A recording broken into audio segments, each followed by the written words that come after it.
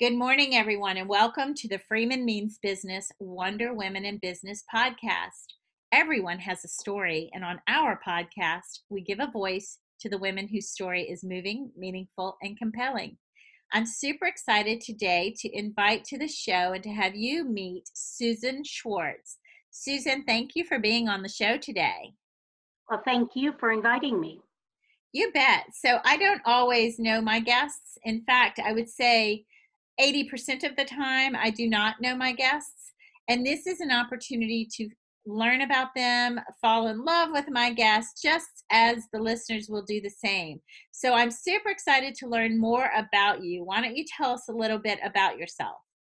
Well, I moved to the Bay Area from Washington, D.C. about 18 months ago because my husband had a fabulous job offer. And since moving, I've been working to change the focus of my company from government subcontractors in Washington, D.C. to Silicon Valley companies out here on the West Coast. For the past 10 to 12 years, I've been working with project management and leadership training and development. And what makes my method a little bit unique is that I utilize emotional intelligence and Lego Serious Play as part of my bag of tricks.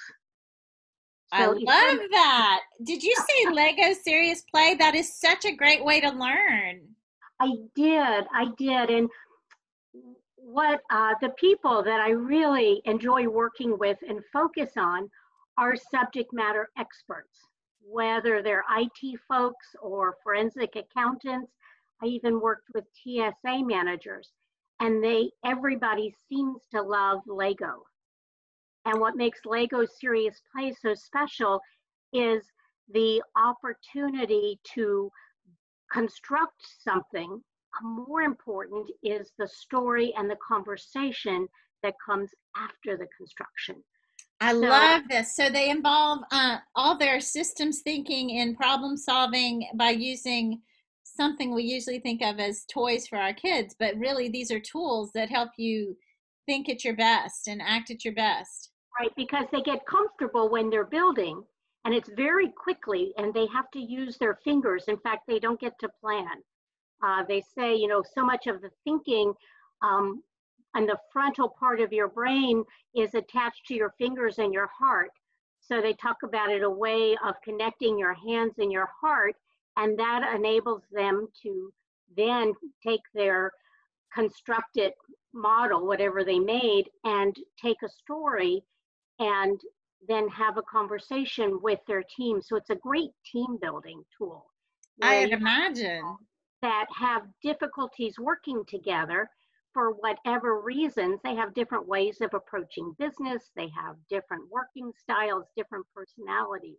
And this lets them see common approaches and lets them get to know each other in a different way than just their technical engineering or programming styles. I can totally see this being a remarkable team building initiative. And yes, I love the fact that they engage in some principled bargaining and negotiation, and maybe teams that traditionally oppose one another or fight for the budget because they don't agree that the other person's job skills are as necessary or as critical as their own. So I would love to see this play out. If you ever have a client that's willing to have an observer, I would love to see it play out. Oh, that is, well, thank you. I most definitely will keep you open and in mind. Since we've become a Zoom nation with the current interesting times, I've run a couple of these sessions over Zoom using found objects around the house. So that's made Wow. it even more interesting. Could you tell me a little more about that? I'm so interested because at first blush, this seems like something you have to be there in person for. But if you've successfully transitioned it to a virtual space, I would love to hear more about that. Well, I was fortunate this past month, I became certified as an official Lego Serious Play facilitator. And the man I chose to train with is in Melbourne, Australia, and travel wasn't an option. So he ended up facilitating the entire course over Zoom. And I was able to take that and run a couple of practice sessions. And so I've gathered things like boxes of tea bags, CD, plastic, cases, toothpaste tubes, some paper cups, and a ruler, an emery board, some scissors. You just grab those objects and then you're able to build a tower or build an animal, and it can get more involved as you get into the session. That usually takes about 2 to 4 hours. And over Wow. Zoom, these have been more introductory, and so we've made it a little lighter. I have to say that certainly does encourage, if not require, your highest and best innovative thinking, your creative thinking, especially since you don't have the Legos and that you're using random objects throughout your home or office or home office. And I think that that probably is uncomfortable for so many linear thinkers, and it's good for them to tap into their right mind, the right side of their brain. This is incredible. That's amazing. I would love to be a fly on the wall someday. Well, let me ask you, throughout your career, you've probably met with some pretty brilliant people considering your focus, your target market, your prospects. What has been your proudest professional accomplishment? Whew. Well, there's been several where I've been able to collaborate globally and mesh several cultural biases to get everybody to come together as a unified team. Though I think my greatest moment is when I published my first book. It's called Creating a Greater Whole, a Project Manager's Guide to Becoming a Leader. And I've met so many project managers who tend to be very analytical. And then they get promoted and they don't know how to build Ah, relationships, how to manage people, how to participate in a sales presentation. And I was an adjunct at a state university in Northern Virginia, and we had a certification course that helped them become certified project managers. And that was very successful. So we tried to establish an advanced program that focused on leadership skills. And we couldn't get the classes filled. And I called a couple of students that I built a relationship with to find out what was going on. Was the curriculum not right? Were we not targeting the message? And essentially, every single one of them told me that their upper level management would not pay for this leadership training. The response when they took the information to them was, oh, that's just soft skills, buy a book. yeah. And so I got mad and wrote one. Good for you. I have to tell you, I was trying hard not to interrupt you. This resonates so much with me. For years, I've trained lawyers, and before that, financial advisors. So these people who they don't know what they don't know, and they're afraid to learn something they don't know, because what they do know is what they think is important. They do know these things that they feel are, I'm an expert. I'm a subject matter expert. I know what I need to know to get hired. Well, that doesn't differentiate you. You need to speak the language of the client, both, verbally and non-verbally, and understand how to build relationships and how to lead. And being a manager who can tick off, tasks is far different from being a leader who can motivate and inspire others to do as well or better. So yeah, I am just totally, I'm buying your book for sure. maybe, Oh, maybe a few copies. well, thank you. And it really was reinforced because just before I moved here, I was invited in to work with a group of forensic accountants. And I was very Wow. nervous because it was out of my realm of competence.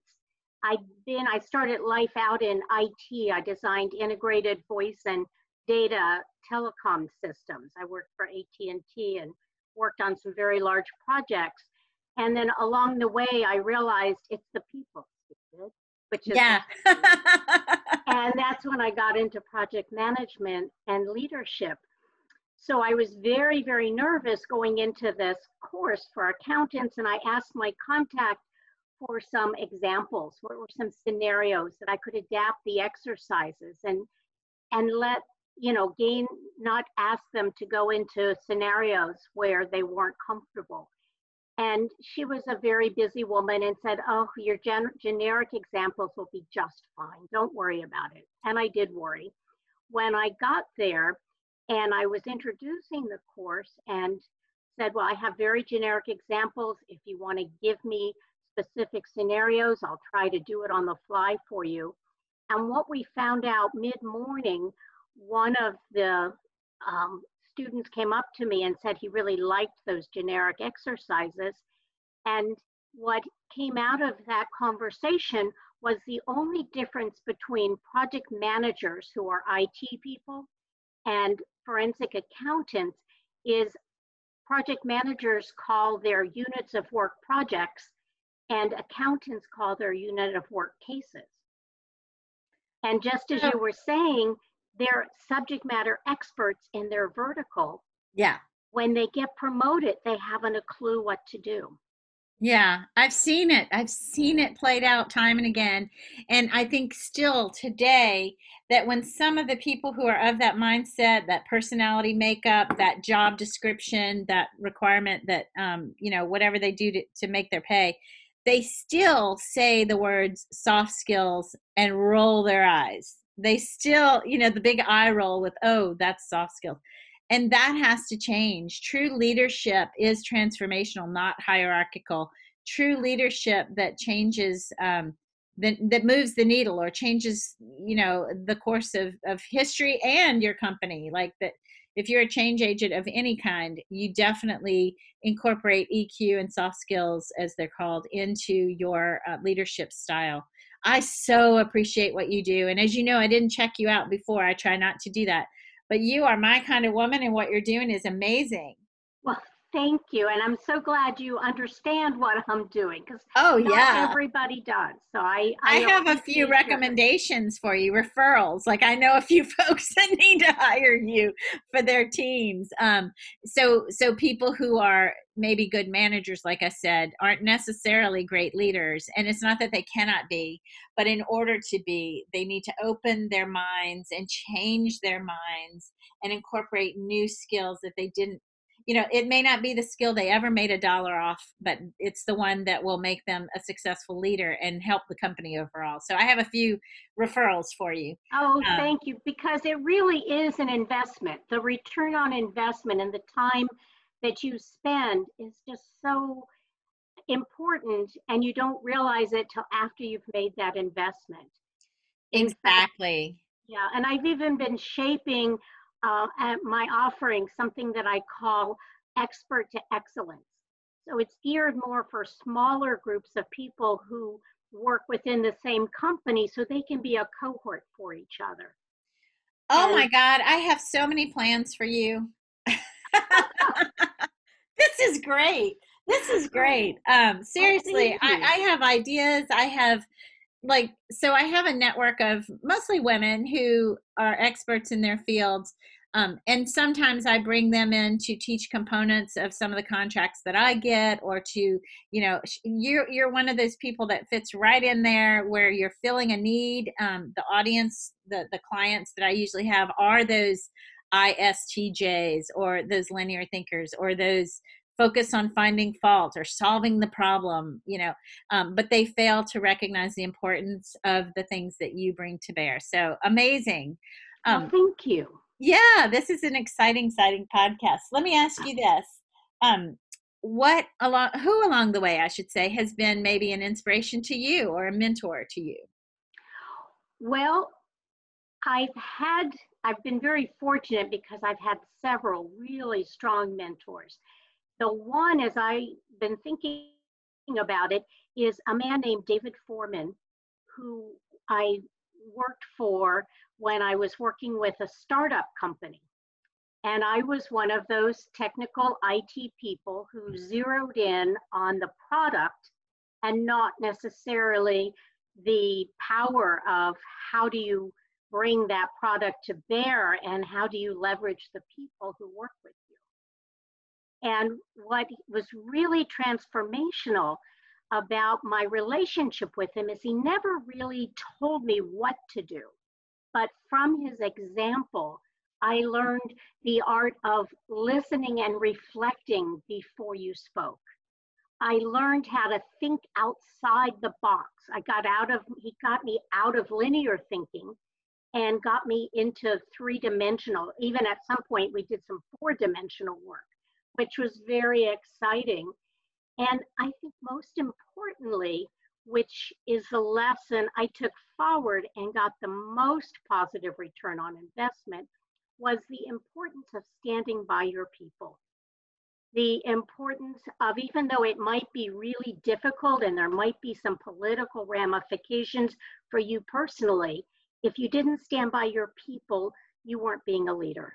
Sometimes you just had to work through those difficult times, have those difficult conversations, whether it was with your superiors above you, your peers, and sometimes even that person who is reporting to you. But the key was to always keep your people's back. I love that. I love that. Even in the face of customers and clients, sometimes you have to take one for the team, represent the best interests of the people I think a good leader works for the people he or she serves, not the other way around. So a good leader will, again, lift the people on his or her team to become their highest and best selves. And sometimes that means, going to bat for them, even in the face of an unhappy customer or a misdirected or a client who doesn't understand or has misinterpreted something. And that can be risky. So true leaders are, willing to take that risk. I can't tell you how much I love what you do. This is just thank you. And I need to stand up for the client because I've been in sales and marketing, and my most difficult customers were when I worked for a global software company. And the people inside the company were truly difficult. And it was my job to unify the efforts of 20 different organizations. I worked in the education department, and there were 10 different 10 different countries, 5 different functional areas, and 5 different product lines. And each one of them had their own business. And there was so much duplication, you don't even want to go there. My job was to get them to understand what I was doing, and I wanted them to focus on what they did well, and then leverage that and bring all the efforts to make it more efficient and get the training out faster and higher quality. And so they were my customers, and they were tough. I bet. But from what I know, I mean, in the first 8 minutes of meeting someone, you can kind of tell if you connect or if this is, if they resonate with you. I bet now, knowing you all of 26 minutes, that you could definitely, make the magic happen. So no doubt, I would definitely trust you to prevent the problems and solve the problems and smooth out the situation. So that's works. It's like a seesaw, and you're the fulcrum in the middle. Yeah, exactly. And the team who's making it all happen, making the magic work, kind of balance out. Exactly. Sometimes that's like being a simultaneous interpreter at the UN. You have to speak many languages at once. Exactly. Yeah, I get you. So in my work, everything that I do, I always, work hard to give a voice to women in business and to remind everyone, men and women, that we need to lift women up and not put them down. How would you advise, not even on a grand scale, if you want to share a grand scale idea, that's fine too, but even just day to day, how can we support women in business? Well, I truly believe in grassroots efforts. Apologies to vegans, but you can only eat an elephant one bite at a time. You can't swallow the whole thing. And another mentor of mine is a wonderful woman named Phyllis Beaver. And I met her at a time in my life where I needed a lot of self confidence, and she gave it to me. And her greatest gift was if I was having a difficult time or trying to figure out how to work with a difficult person, a challenging person, she just gave me a really wonderful listening ear, totally non judgmental. And mostly, I worked out my own solution to the situation. And she gave me that platform, almost like a whiteboard, to brainstorm my solutions. And I think that's what we can do as women is offer that listening ear, that non-judgmental forward place or space where the younger women can have an opportunity to explore and to work through and to, at the end of the day, create their own solutions that they've discovered and that they can own. And then hopefully they'll pass that good karma forward. I love that. That is so important. So when people ask me what is the number one trait in a leader, now there are many, but for me, the number one trait is listening, third level listening. So I love that you said that. Yes, if women could just learn to collaborate and listen and lift rather than compete and, try to dominate and put down. That's, I mean, I surround myself with women who do the listening and the leading and the lifting. But there are those women out there who are still afraid, and in their fear, they act out of that fear and they hurt others. And I believe when you help one woman, you help all women, just as when you hurt one woman, you hurt all women. So I appreciate that advice. And that is something we can do day to day.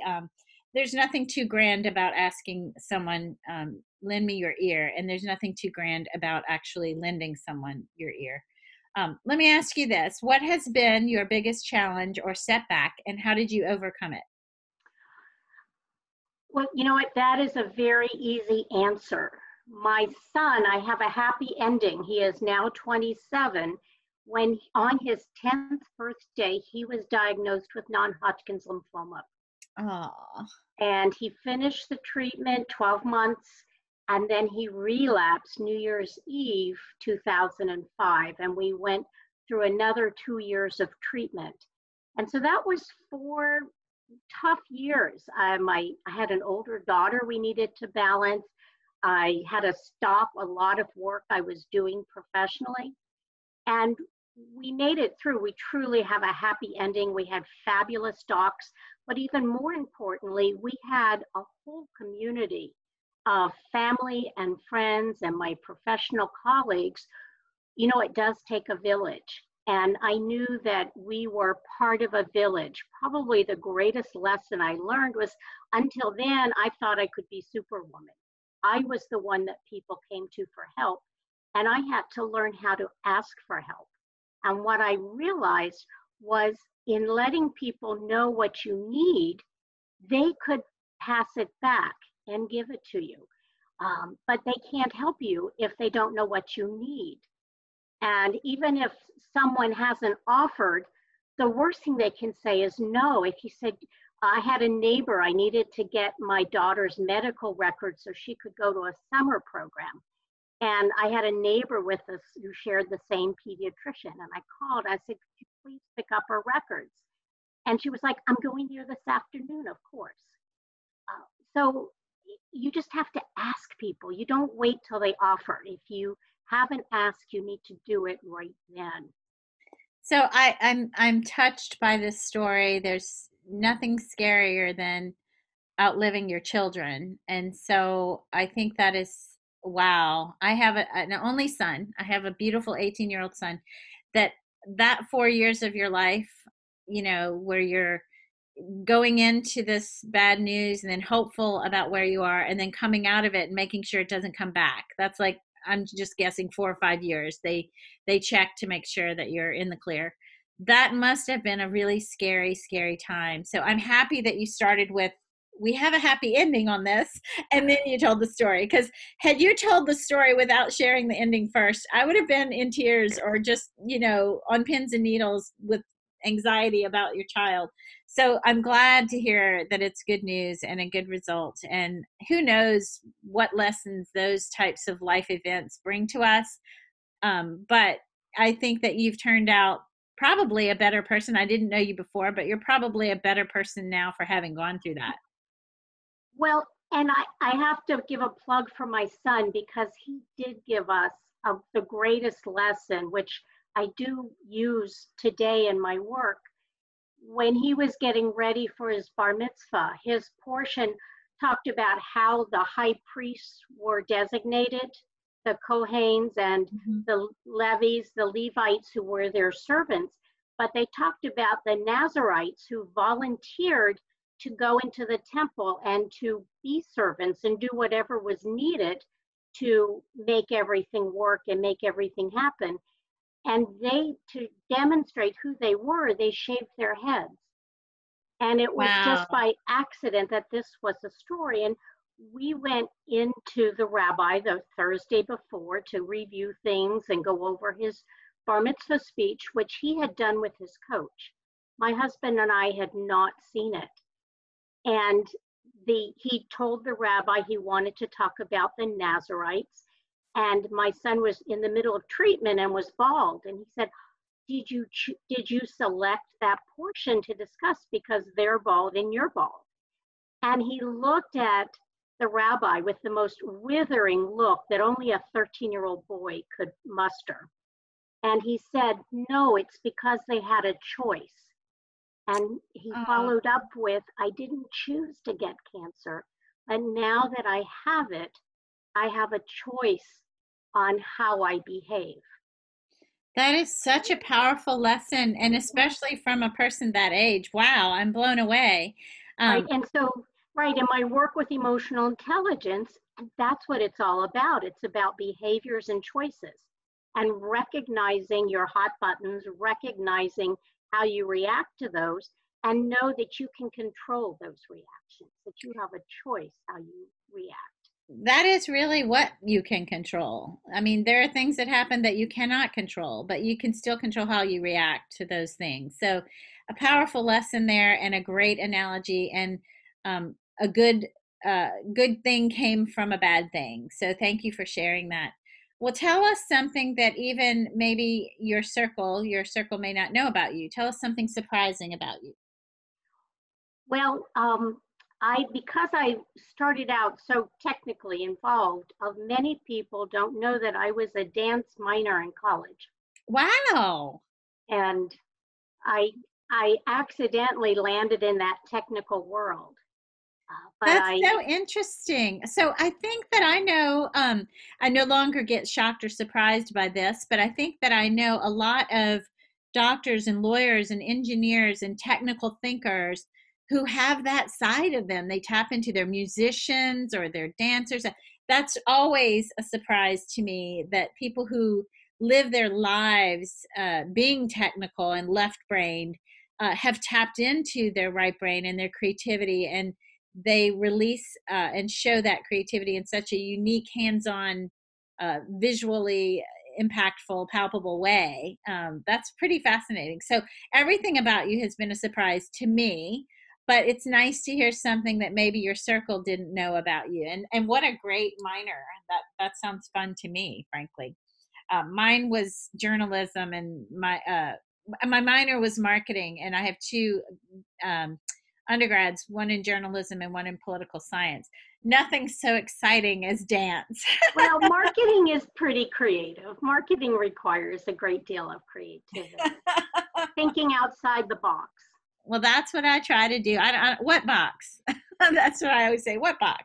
So Exactly. I love yeah, that. I'm going to borrow that from you if I you can. may, you may. I'm not sure I'm the first person that ever said it, but I don't know who did, so I'll take credit.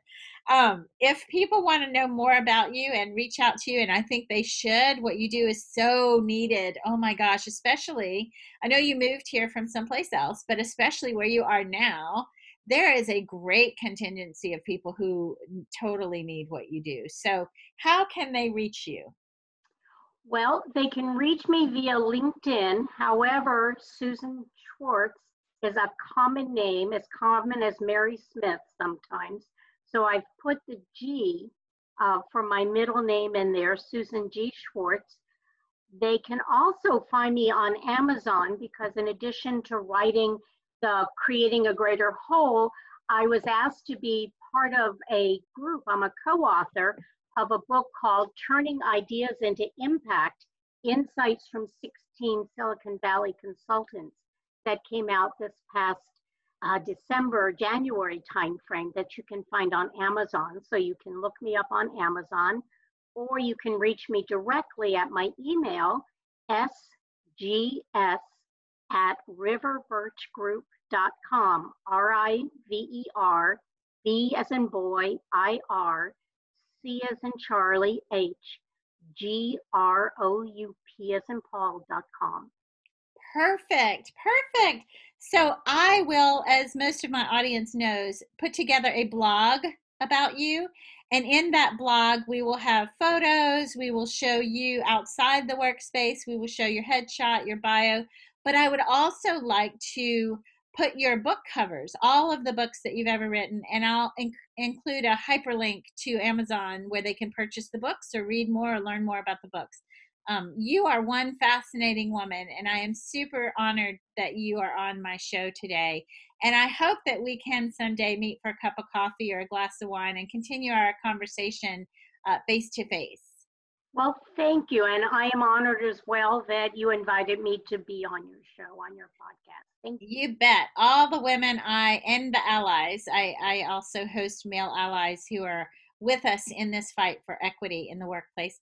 But all the women I have on my show are remarkable. Some are better known than others, which is still in keeping with the purpose of the show, is to shine a light on those who are lesser known. But they are all remarkable, and so you're in great company. Let's just put it that way. Well, thank you. Thank you very much. All right, folks. Well, thank you for tuning in, and we will see you next time at our podcast. We record daily at 10 o'clock a.m., and then I'll put this out there on the World Wide Web within 48 hours. So look for that. Have a good day, everyone.